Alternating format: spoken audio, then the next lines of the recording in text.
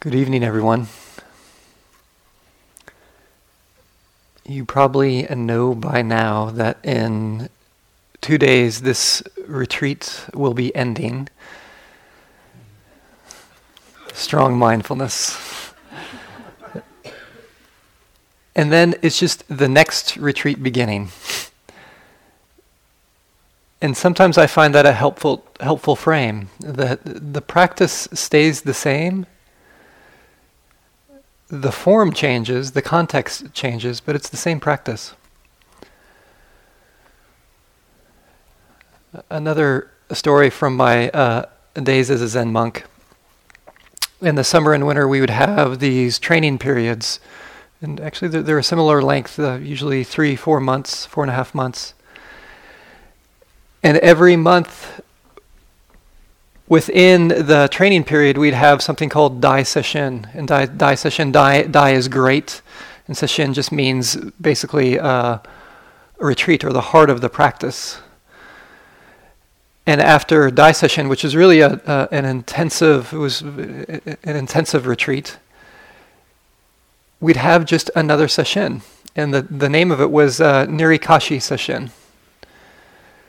Nirikashi, one way to translate it is it's kneading, as in kneading the dough, as when you have a dough that's going to be baked into bread and you have to knead it, you have to work it with your hands, sometimes adding flour or water or oil until it just gets that right texture, and then letting it rise, punching it down, and then eventually baking it into bread.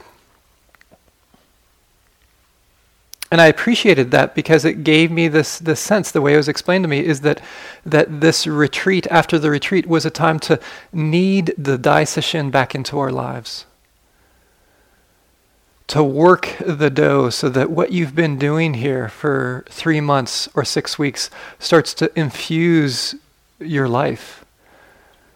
But it needs this working, the way you work dough. It sometimes needs some flour, some more oil. It needs this kind care and attention. And tonight, that's what I want to share with you, is just some reminders. Really, what I'll be sharing with you tonight probably isn't anything new, but is a way of reminding you of how to knead the dough, knead this journey that you've been on back into your life.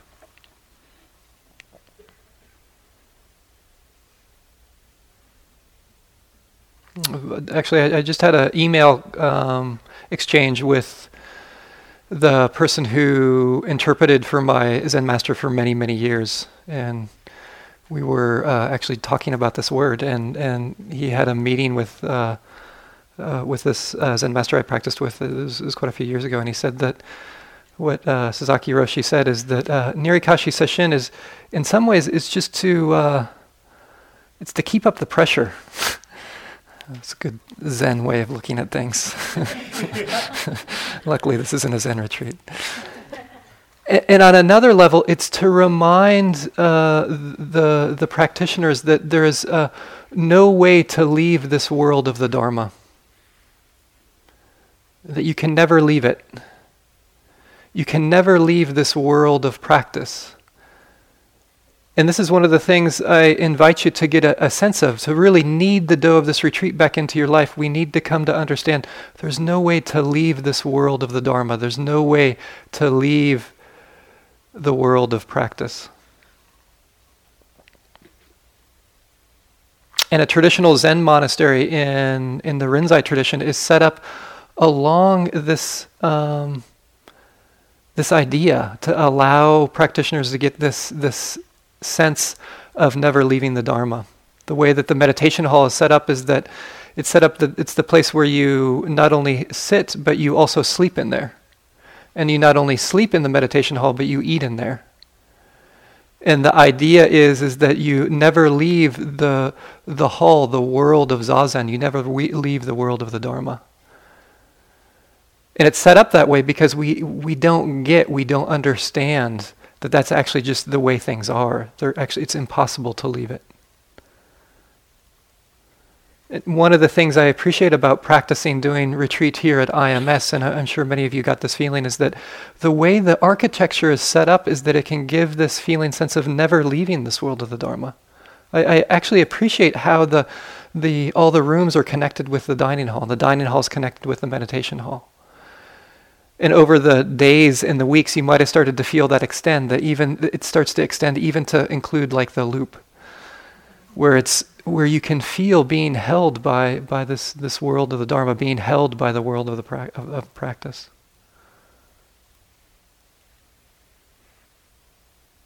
So again, how do you need this dough of this retreat back into your life? How do you understand there's no way to leave the world of practice? And again, reminders, and as we've been saying at the beginning of these talks, please take what's useful and leave the rest behind. And again, this is important because the way this dough looks and the way it feels and the way we actually do the kneading, the working of this flour and water is going to look different for each and every one of you. We have this common thread of the Dharma, and yet we have our own individual expressions of it.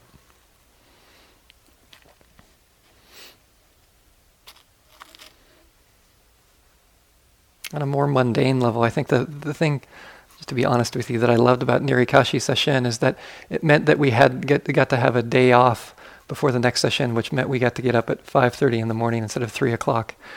Sometimes I could spend a whole Dai session thinking about the 5:30 a.m. wake up. I wish my intentions were more noble, but that's what you get. So the first way of kneading the dough back into our lives, the first way to begin to get there's no way to leave this world of practice is what we talked a little bit about this afternoon, is the daily meditation practice. Meditation practice in your daily life. And I appreciate that the question was raised, the question that gets most commonly asked to me as a teacher, which is, how do I keep my practice going? Or, my daily practice has slipped off, how can I get back on to making it happen? And it was nice, Annie and Rebecca shared with us some practical tools around that. I just want to offer just a couple more in addition to that.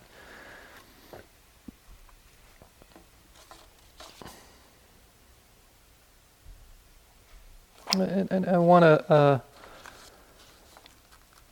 frame it with this quote by Antoine de Saint-Exupéry, which I think helps give a sense of what's really important to keep a practice continue with it on a daily basis.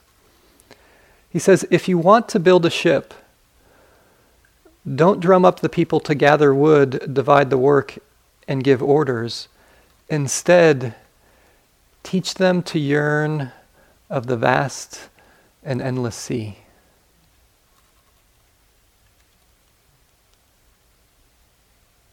If you want to build a ship, don't drum up the people to gather wood, divide the work, and give orders. Instead, teach them to yearn of the vast and endless sea.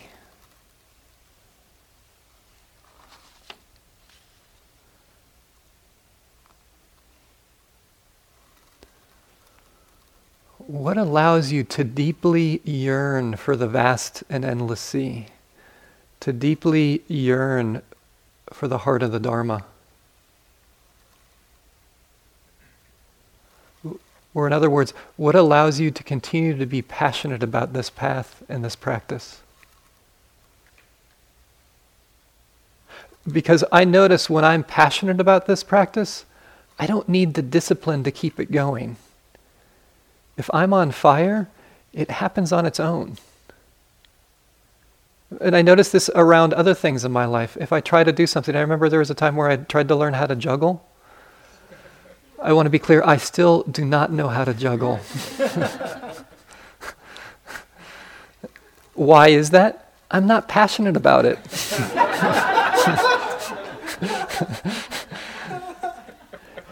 And I feel this is important because a lot of times I berate myself because I can't do things because I feel like I'm not a disciplined person. I don't think it's about discipline. It's about the movement of my heart. And my practice stays alive because I keep in touch with my love, my passion with the Dharma. And I notice when I nurture that passion, the practice unfolds.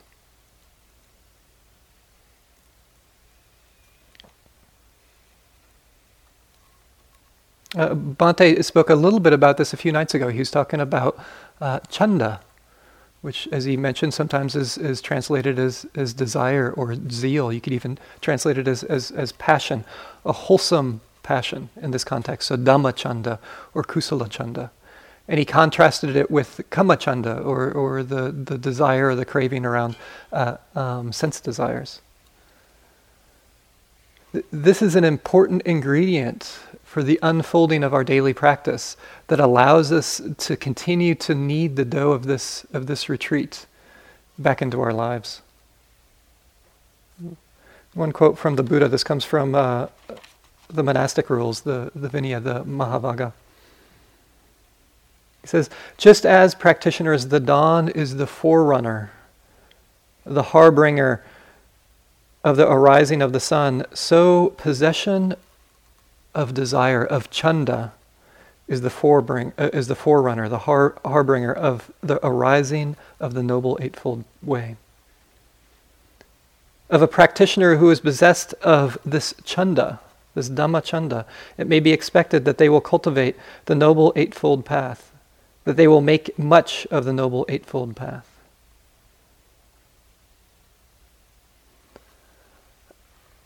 I find this striking, that this is what is the initial condition, the forerunner of this path that we're treading, is this kind of passion.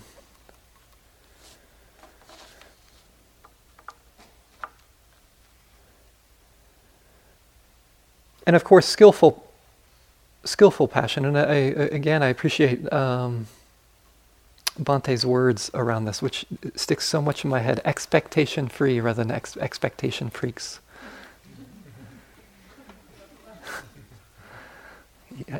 There's so many things about the way he taught that's really stuck in my head that I so appreciate. That was one of them. How can you have this deep aspiration without the clinging that comes with expectation? And this in itself is a skill. How do you keep the passion going for you? The passion for this practice going? What's a gateway into it? What's a gateway to keep that fuel going, that fire going? One way I get a sense of this is through reflection. And we might take a few moments right now, and that's the reflection of really getting a sense of what's important to you. And when I ask you that question, it's not what's important to you because of the books you've read or what you could pull out from these Buddha's teachings, which it might fit in with that, but really what's really important to you in this activity of living. It's a short life. And actually, I invite us right now, let's just take a moment to reflect on this in this particular way. So I invite you to actually just take a moment to come inside, just to feel the body sitting. Maybe contacting the breath.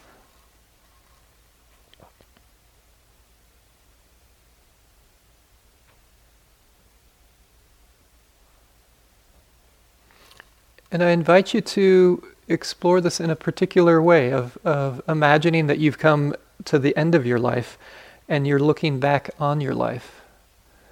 Maybe on a hill and you're looking over this vast unfolding of what your life has been.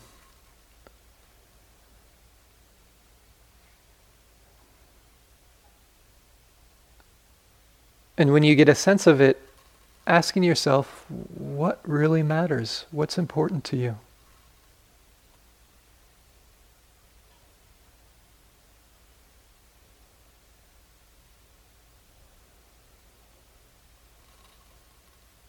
What are the words that come maybe Dharma or awakening, family, friends, love, kindness. What are the feelings and emotions that might come?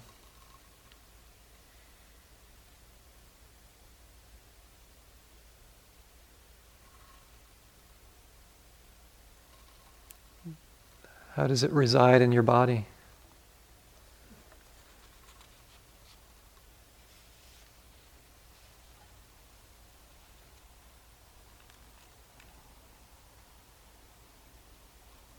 And it might be right now just making a note of that, of whatever comes, and honoring that. And then when you're ready, allowing the attention to come back out.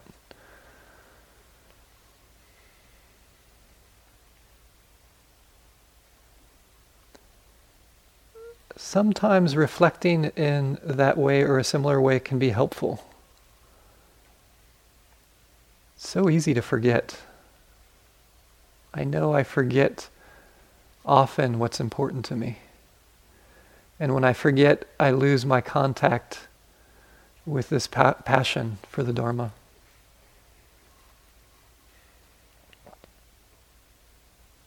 So that's the first and foremost thing, being passionate about this path.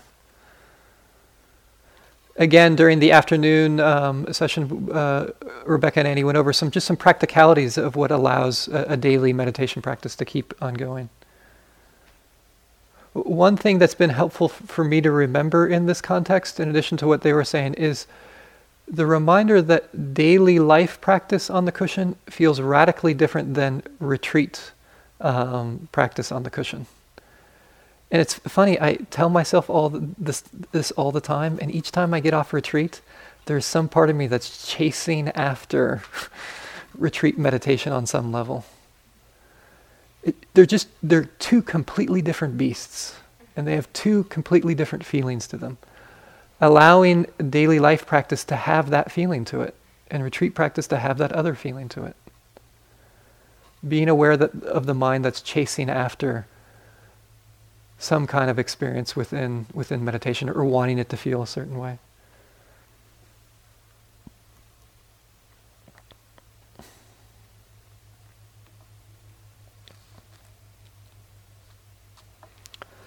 Another support. What's another support? And this is both in the context of keeping the daily meditation practice alive, but also the bigger context of reminding ourselves that there's no way to leave this world of the Dharma. There's no way to leave this world of practice, so that we can continue to knead the dough of this journey into our lives. And this other quality, just a story about this. This is a story about the Venerable Maggia. Maggia at one point was the Buddha's attendant. And at this point he might have been a young monk, and I'm not exactly certain why Ananda wasn't the Buddha's attendant on this occasion. Ananda was usually the Buddha's attendant. But this day, Maggia was taking care of the Buddha. And in the morning, Maggia went into the neighboring village. He asked the Buddha, may I go on alms round for food? And the Buddha consented and gave him permission to go on his alms round. He walked into the village, gathered his alms food, and on the way back, it says as he was going out for a walk to stretch his legs, he saw this beautiful mango tree. I don't know if any of you have seen a mango tree, but the way it's shaped, it can really provide this wonderful shade on a hot, sunny day. And when he saw it, he was very inspired to go practice underneath the mango tree. And so he gets back to the Buddha and he says, Venerable Sir, you wouldn't believe what I saw. I saw this beautiful mango tree that offers this wonderful shade for practice.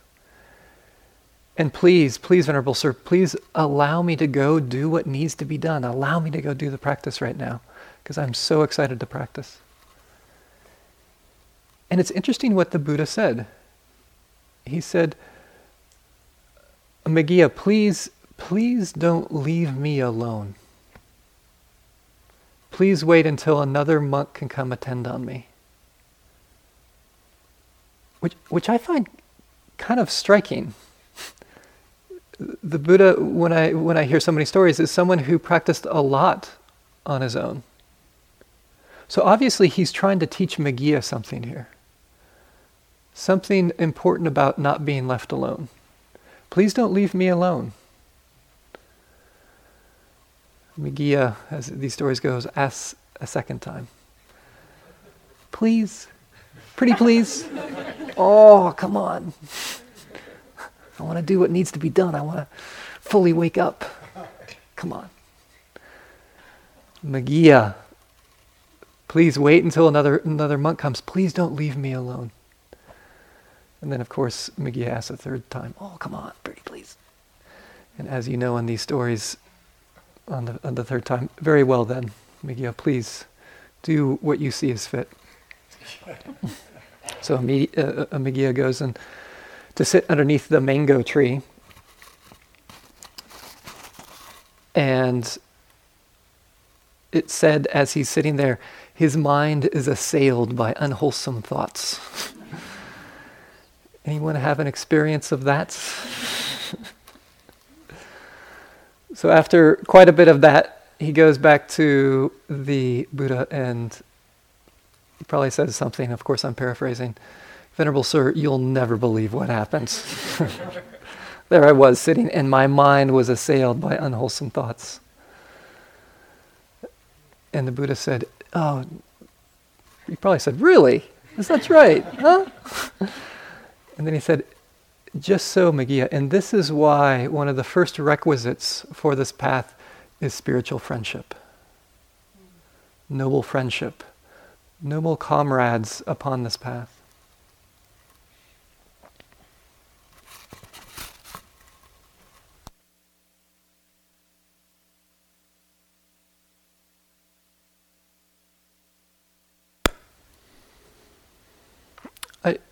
This is not something new to you, but this reminder of how important the Buddha was saying spiritual friendship is.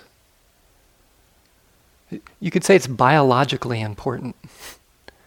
I always like to remind myself and others, remember the family that you come from. You're a mammal, and a particular mammal, one that is very much adapted to social engagement. It's the thing that allows us to move forward. It's something that we need to learn how to skillfully utilize. It's incredibly important. As the phrase, I love this phrase, that really this path, we can't do it alone. The Buddha is very clear about this. You can't do it alone. And no one can do it for you. You can't do it alone, and no one can do it for you. Important to have this quality of spiritual friendship in your life. However you can find it. Maybe it's going to a meditation group, or as we were talking this afternoon, which I really appreciated, maybe it's something online. Maybe you have a Dharma buddy. If you live in a place where there's not a sitting group, start one. It's a beautiful thing. And I think it has even deeper importance in terms of than just supporting our practice. I think it's also important in terms of how we see the manifestation of this path and this practice. Thich Nhat Hanh once said that Maitreya Buddha, the Buddha to be, the future Buddha, he says, will come as community, not as an individual. That's what really inspires me these days about practice, is not so much I wake up, but what is it to cultivate a community that wakes up? A community that has a sense of liberation. To me, that's powerful. And that's a deep understanding of noble friendship.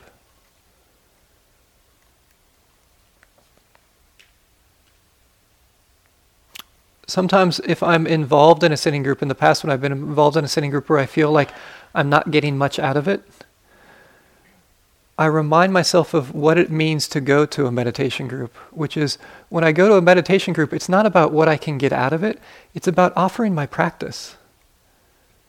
It's about offering to be another person that sits in the group, that creates that group energy that allows the practice to unfold. And I find it such a wonderful way to go, because then each time you go to a group, it doesn't matter what happens in the group.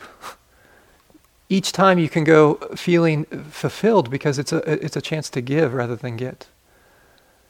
And I invite you to have that frame. What is it to actually give your practice in terms of community rather than what you can get out of community?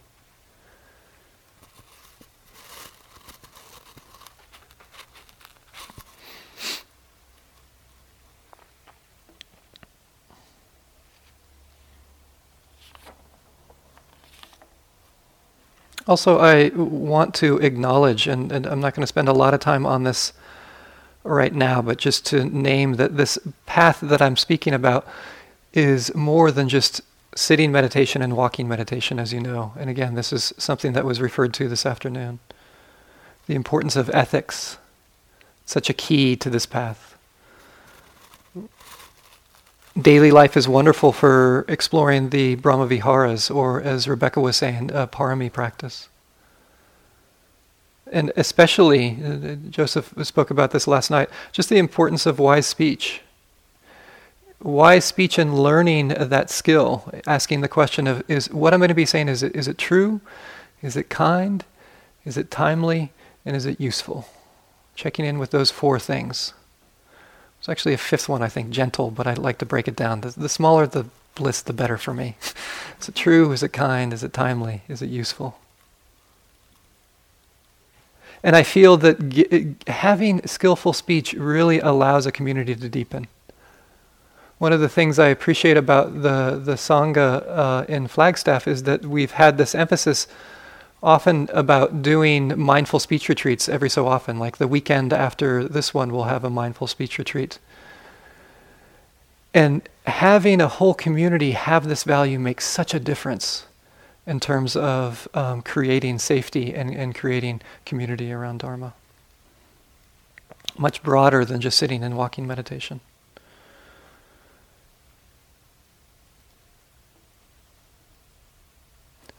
But I want to move on with this theme of kneading the dough of this retreat back into your life, and the things that I find so important to remember.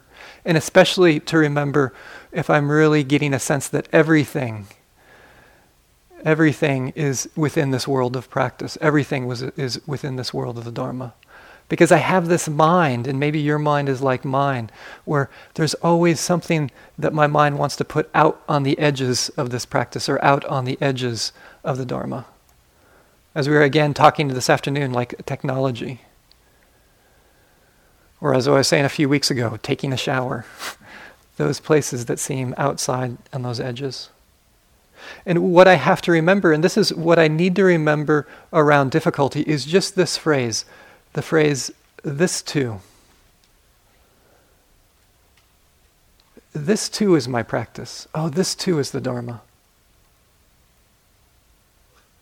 And it can be difficult at times, and sometimes it's difficult after retreat. I remember the last retreat I did at Spirit Rock was a month-long retreat, and the focus I did was loving kindness meditation. So I did a loving kindness meditation that was the focus for the whole month. And I got back home, and my difficult person, who had been my difficult person in my loving kindness practice, turned out to be a really difficult person. Really difficult. And it was it's like on retreat. I had this full turning around this person. Like my heart was so open to them. And things changed a little bit when I got off retreat. And it was quite fascinating, because there was a dynamic around her where there was a community a whole community was kind of melting down around this person. And everyone was looking to me to figure out the right response. And it was tough. And part of it was because it shook my practice. It hooked me in some way.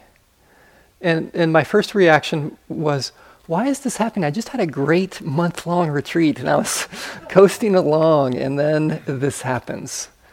this was not supposed to happen. I mean, I did my loving kindness for my difficult person. Why aren't they less difficult? Isn't that the way the practice should work? At least that's the way I was hoping it'd work. And I needed to remind myself, oh, this too is my practice. This too is the next retreat. Because I think I had this idea that, oh, now's vacation time. But it wasn't the case. There was my practice again. There was no way to leave the world of practice. There was no way to leave the world of the Dharma. And yet it felt like this shouldn't be part of it. There's a poem by Denise Levertov entitled Benediction that I think expresses bringing everything into this quality of practice, understanding it in that way. And reminding you this word benediction, it's kind of a short prayer or a short invocation for divine help or some kind of blessing.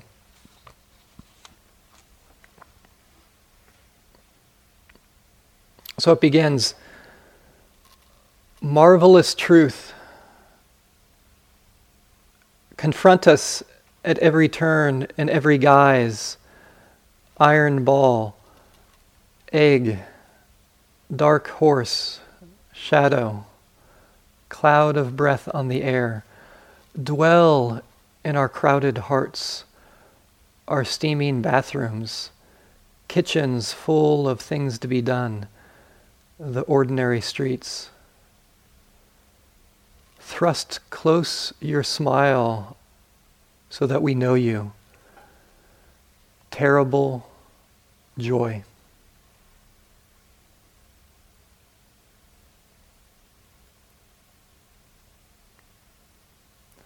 Marvelous truth.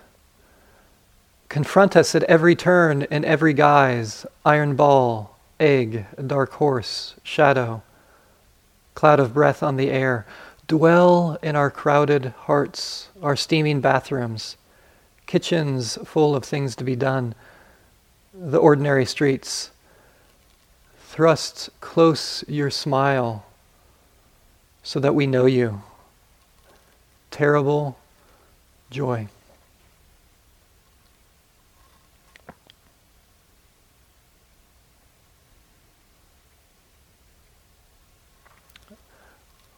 I find this a beautiful benediction, a beautiful prayer. That marvelous truth, may marvelous truth confront us in every turn. And may it thrust close its smile. And what kind of smile? Terrible joy. Not just the pleasant things of living, but also the unpleasant things. The entirety of that smile, the entirety of truth. And what an invocation of where we're asking it to dwell, to actually dwell in our crowded hearts, our steaming bathrooms, kitchens full of things to be done, even the ordinary streets. Can you open up to this, that everything that you come to touch, that you come to experience, is an opportunity to practice? Nothing lies outside this world of the Dharma.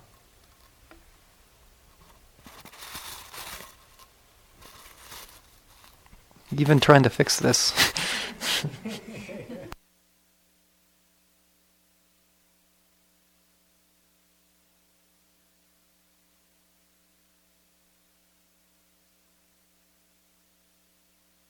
Okay. And there's two ways that I become curious about making everything my practices. One is asking the question of what am I leaving out of my practice? Getting a sense of those edges so that I can start to bring them in. And then another important arena is, we touched upon this a little bit this morning, but I want to spend a little bit more time on it. And that's the importance of trying to get a sense of my blind spots. What are the places that I have a hard time seeing that I'm leaving outside of my practice, that I need to bring into the practice? And one story about blind spots that I think can help clarify the process a little bit. A few months ago, I was leading a retreat in Prescott, Arizona.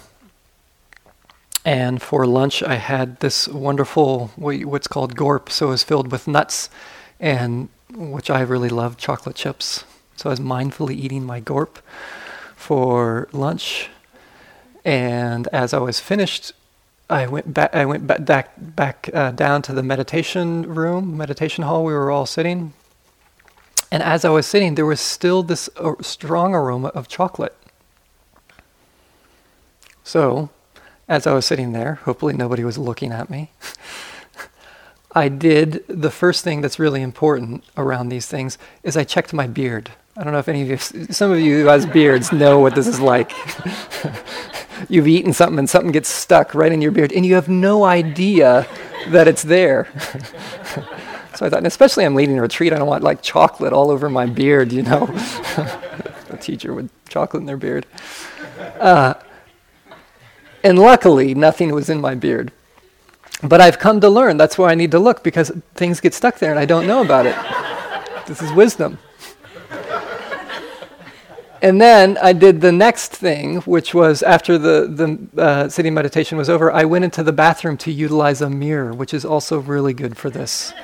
And what had happened, I have no idea how this happened, but there was all this, I had one of these shirts that was a little bit more open like this, there was all this chocolate smeared on my chest here. It was just like this glob of chocolate here, which I was blind to. This was a blind spot. So a few things about blind spots, if this ever happens to you. There's two aspects to it.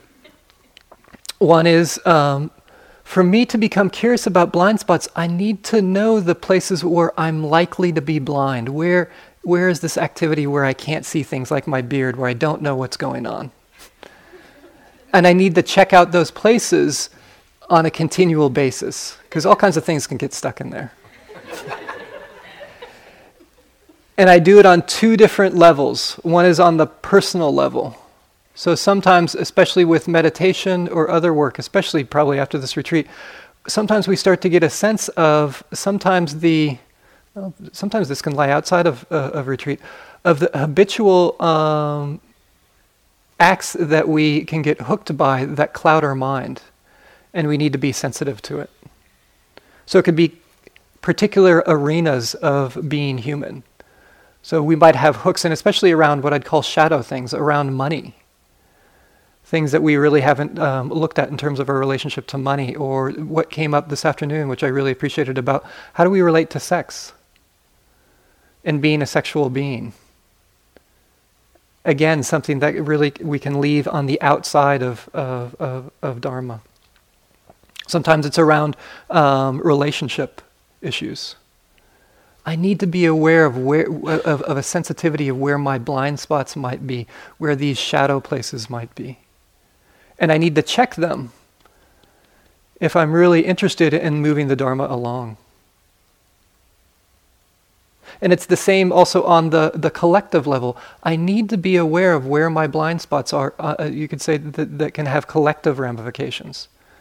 And where is that? And this is something that I really appreciated, at least what we were talking about in the group I was in, the non-POC group, of this dynamic of blindness in terms of privilege. Where do you have privilege where you might be blind to others and be blind to the harm around that? Very important. Privilege in terms of, some of it can be how we look, in terms of how we look in terms of skin color, how we look in terms of age, how we look in terms of gender or ability. Because it's so easy to forget these things of where the privilege is, and it's with the forgetting or the lack of investigation that harm happens, and harm gets perpetuated on the collective level. If I'm interested in kneading the dough of this retreat, back into my life, of really understanding that there's no way to leave this world of the Dharma, this is important. And then there's the other aspect that I gave you, which is the mirror. So important. Where do we find the mirror? Again, this is why I told the story about Magia. Spiritual friendship, noble friendship, is so wonderful in terms of this. Having friends that you feel safe enough where you can give each other constructive feedback of the places that you might be blind. It's so important. For example, just this afternoon I got together with some of my fellow teachers, and we had this beautiful time of really sharing with each other of things that we were seeing that the others weren't seeing, giving each other some constructive feedback. Hey, this is what I felt in our interaction. Are you aware of this? It was, of course, part of it was painful, but another part was so relieving to have friends that could have a quality of love and care and to share that with each other. Because it's so difficult to see those things. And it's so wonderful to have a friend to say, I care about you, look what's going on. And that's how we create community together. A community, as we were talking about this morning, a community of safety. So I encourage you, where can you find those friends where you feel safe, where you can be the mirror to one another? So we can actually see these blind spots, so that we can carry the Dharma forward, to have this vision like Thich Nhat Hanh, to create a community that is awakened, that will be the Maitreya Buddha.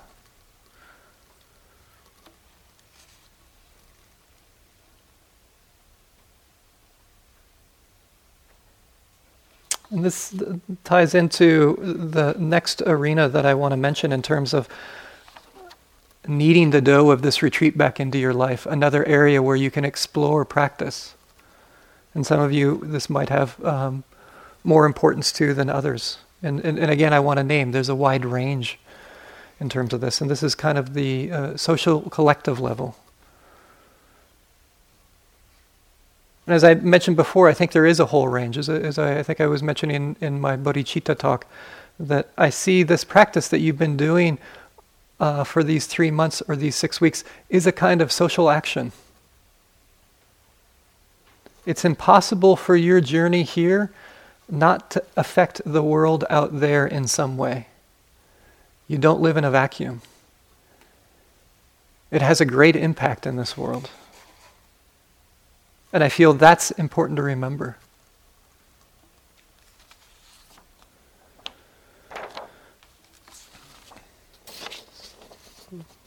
This is from, actually, I think, this is from the Numerical Discourses. This is, again, something that the Buddha shared. And remember, this is something that he's talking to a whole bunch of people in his time.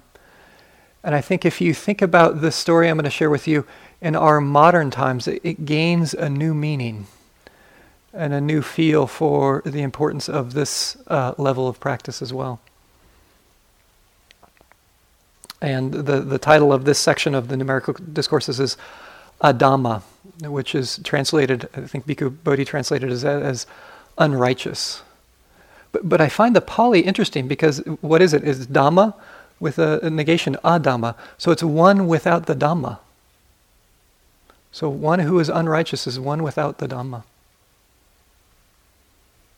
So when you heard this word unrighteous, to please think of that. Let's see where to begin. The Buddha says, when Brahmins and householders are unrighteous, the people of the towns and countryside become unrighteous. When the people of the towns and countryside are unrighteous, the sun and moon proceed off course. When the sun and moon proceed off course, the constellations and stars proceed off course. When the constellations and stars proceed off course, day and night proceed off course. The months and fortnights proceed off course. The seasons and years proceed off course. When the seasons and years proceed off course, the winds blow off course and at random. When the winds blow off course and at random, the deities become upset. When the deities are upset, sufficient rain does not fall. When sufficient rain does not fall, the crops ripen irregularly. When people eat crops that ripen irregularly, they become short-lived, weak, and sickly.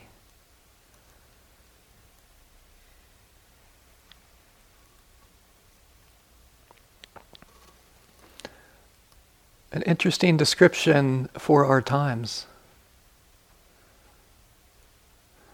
What happens when we don't live with the Dharma, we don't live with the way things are? Seasons proceed off course. The rains get disrupted. Crops get disrupted. The earth gets disrupted. And when the people in towns and countryside are righteous, the sun and moon proceed on course. When the sun and moon proceed on course, the constellations and the stars proceed on course. When the constellations and stars proceed on course, day and night proceed on course. The seasons and years proceed on course. When the seasons and years proceed on course, the winds blow on course. When the winds blow on course, the deities are not upset, and sufficient rain falls. And when sufficient rain falls, the crops ripen in season, and people eat crops that ripen in season. They become long-lived, beautiful, strong, and healthy.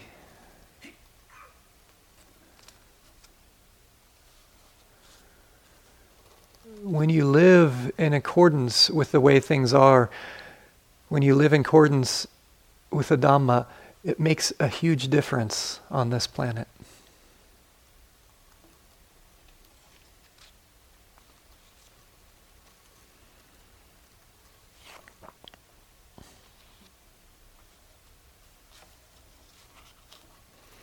And when we get that, sometimes people feel a calling to do something more than just an individual practice. And I want to name, again, I think there's something powerful about what we're doing here, and this in and of itself makes a huge difference. And yet, if we're moved, we can go farther than that. This next quote I want to share with you comes from Bhikkhu Bodhi. And I want to say a little bit about him to put this into context. I think many of you know he's a monk rooted in the Theravada tradition, and he's been in robes for over 40 years. And I feel deeply grateful to him because he's one of the main people that's responsible for bringing the Pali discourses into English with these really exceptional translations. And in 2007, he wrote a provocative article entitled "A Challenge to Buddhists," really well written, in which he contends that we need not only the inward exploration of what you've been doing here on retreat, but the broader expression of it as well in the retreat. And I want to say, I don't think it's a mere coincidence that this person who is so well versed in the Pali discourses had come to this conclusion about what the practice needs to be as in terms of a broader sense in this day and age. And then one thing about this article, just from this article, I'm not going to read all of it, just a few quotes from it. In 2007, this nonprofit organization arose called Buddhist Global Relief as a way of being inspired by this article he'd written. So he says, "Today, greed, hatred, and delusion have acquired a collective dimension and have spread out over whole countries and continents. To help free beings from suffering today, therefore, requires that we counter the systemic embodiments of greed, hatred, and delusion.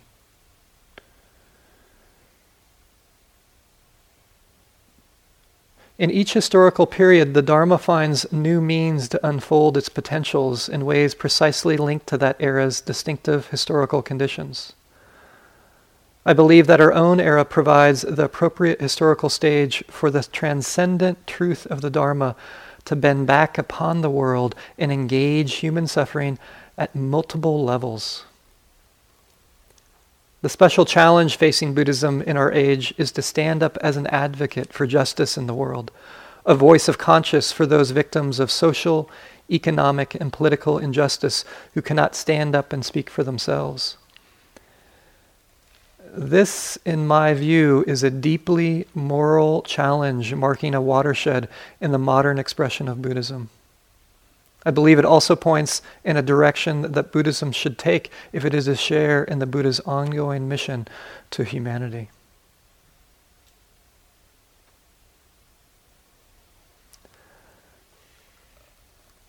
I find this striking. Really saying that Buddhism in our age, what it needs to stand up in this particular way. It needs to have this collective dimension if we're really invested, if we're passionate about dispelling greed, hatred, and delusion. Again, it's something to consider, to reflect upon. And I think in that same article, he gives really kind of specific instructions of how to do a compassion practice for a little while and to see the issue that kind of moves you. And not to take on everything in the world, but to take on one issue.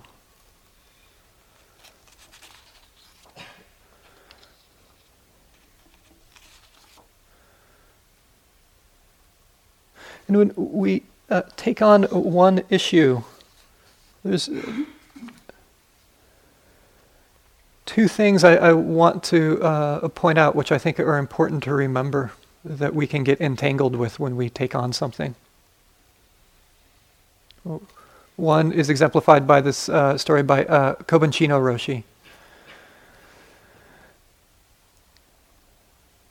And one of his students once asked him, he used to go and work with the dying. And one of his students asked him, when you go and visit or by the bedside of those people who are dying, how do you help them? And he said, help them? And the student said, yeah, help them. And he said, oh, I don't help them, I meet them.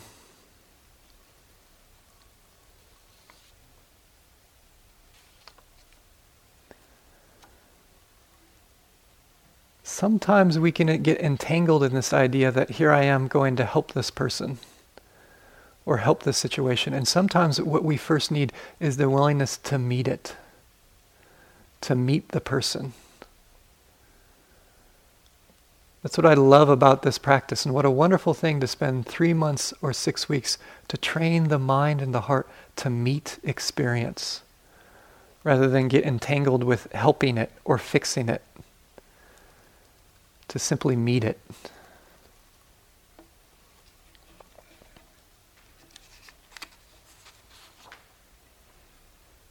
And then one last thing in this realm, and this comes from Thomas Merton, which is the other side of this. He says, to allow oneself to be carried away by a multitude of conflicting concerns, to surrender to too many demands, to commit to too many projects, to want to help everyone and everything, is itself to succumb to the violence of our times. Frenzy destroys our inner capacity for peace. It destroys the fruitfulness of our work because it kills the root of inner wisdom, which makes work fruitful.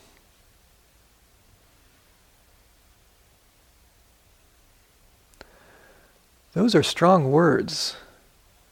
That when you take on too many things in your life, that's actually an act of violence. That's a breaking of a precept when you take on too many things. And it doesn't help anyone to do that. As he says, because it destroys our inner capacity for peace. I invite you to be aware of what you take on, to do this challenging practice that moves towards simplicity.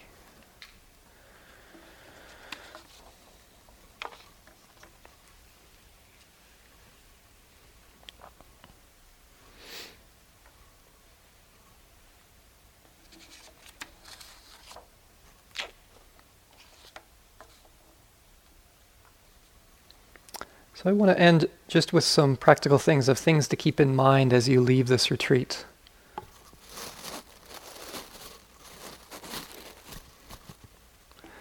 And I actually don't have a lot of time, so good luck out there.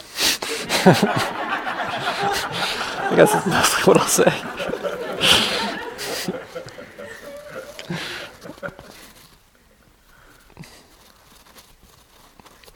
So, what are the important things? I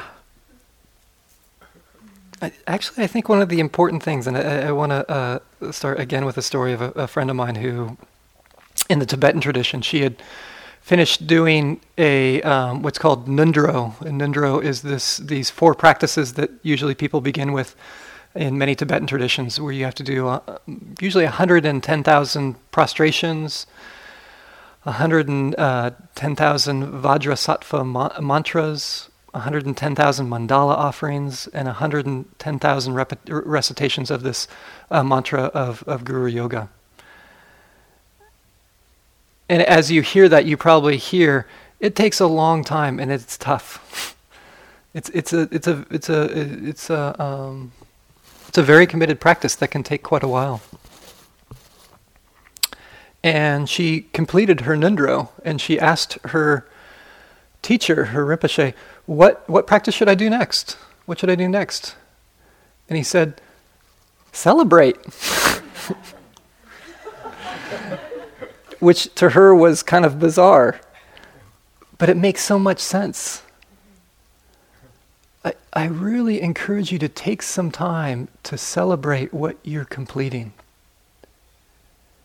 It's such a rare thing in the world. It's such a wonderful thing.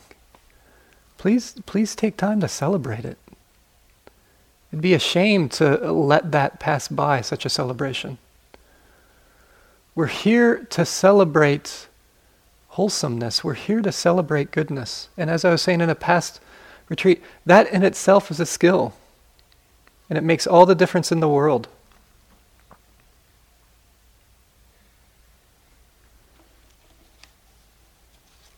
When you leave here, it's important to remember that also you're more sensitive than you think.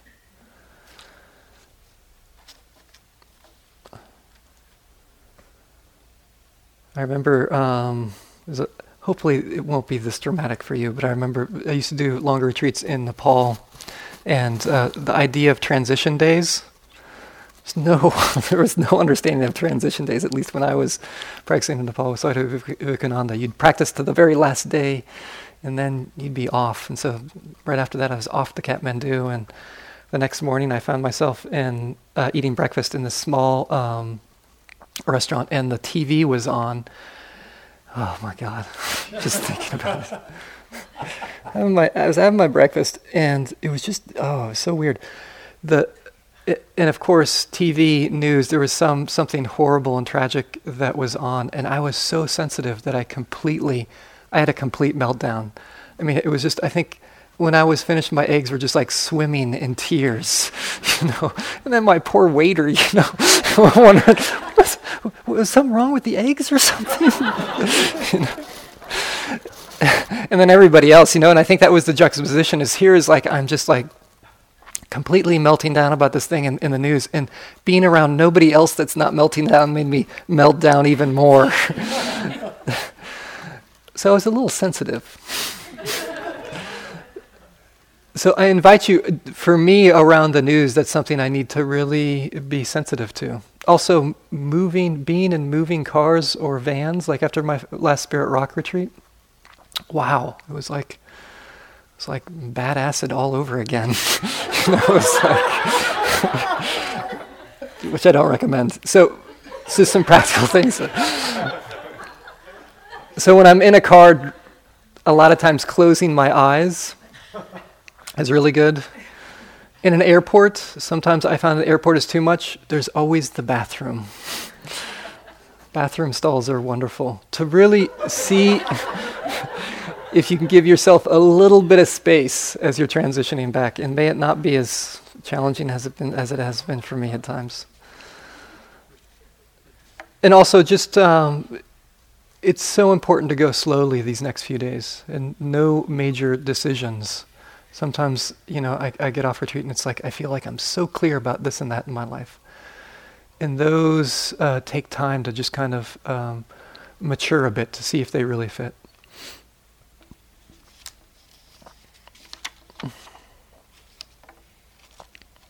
Yeah, so may all of you knead the dough of this wondrous retreat that you've been in.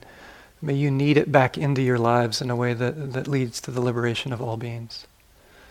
Thank you. Let's just sit for a moment here.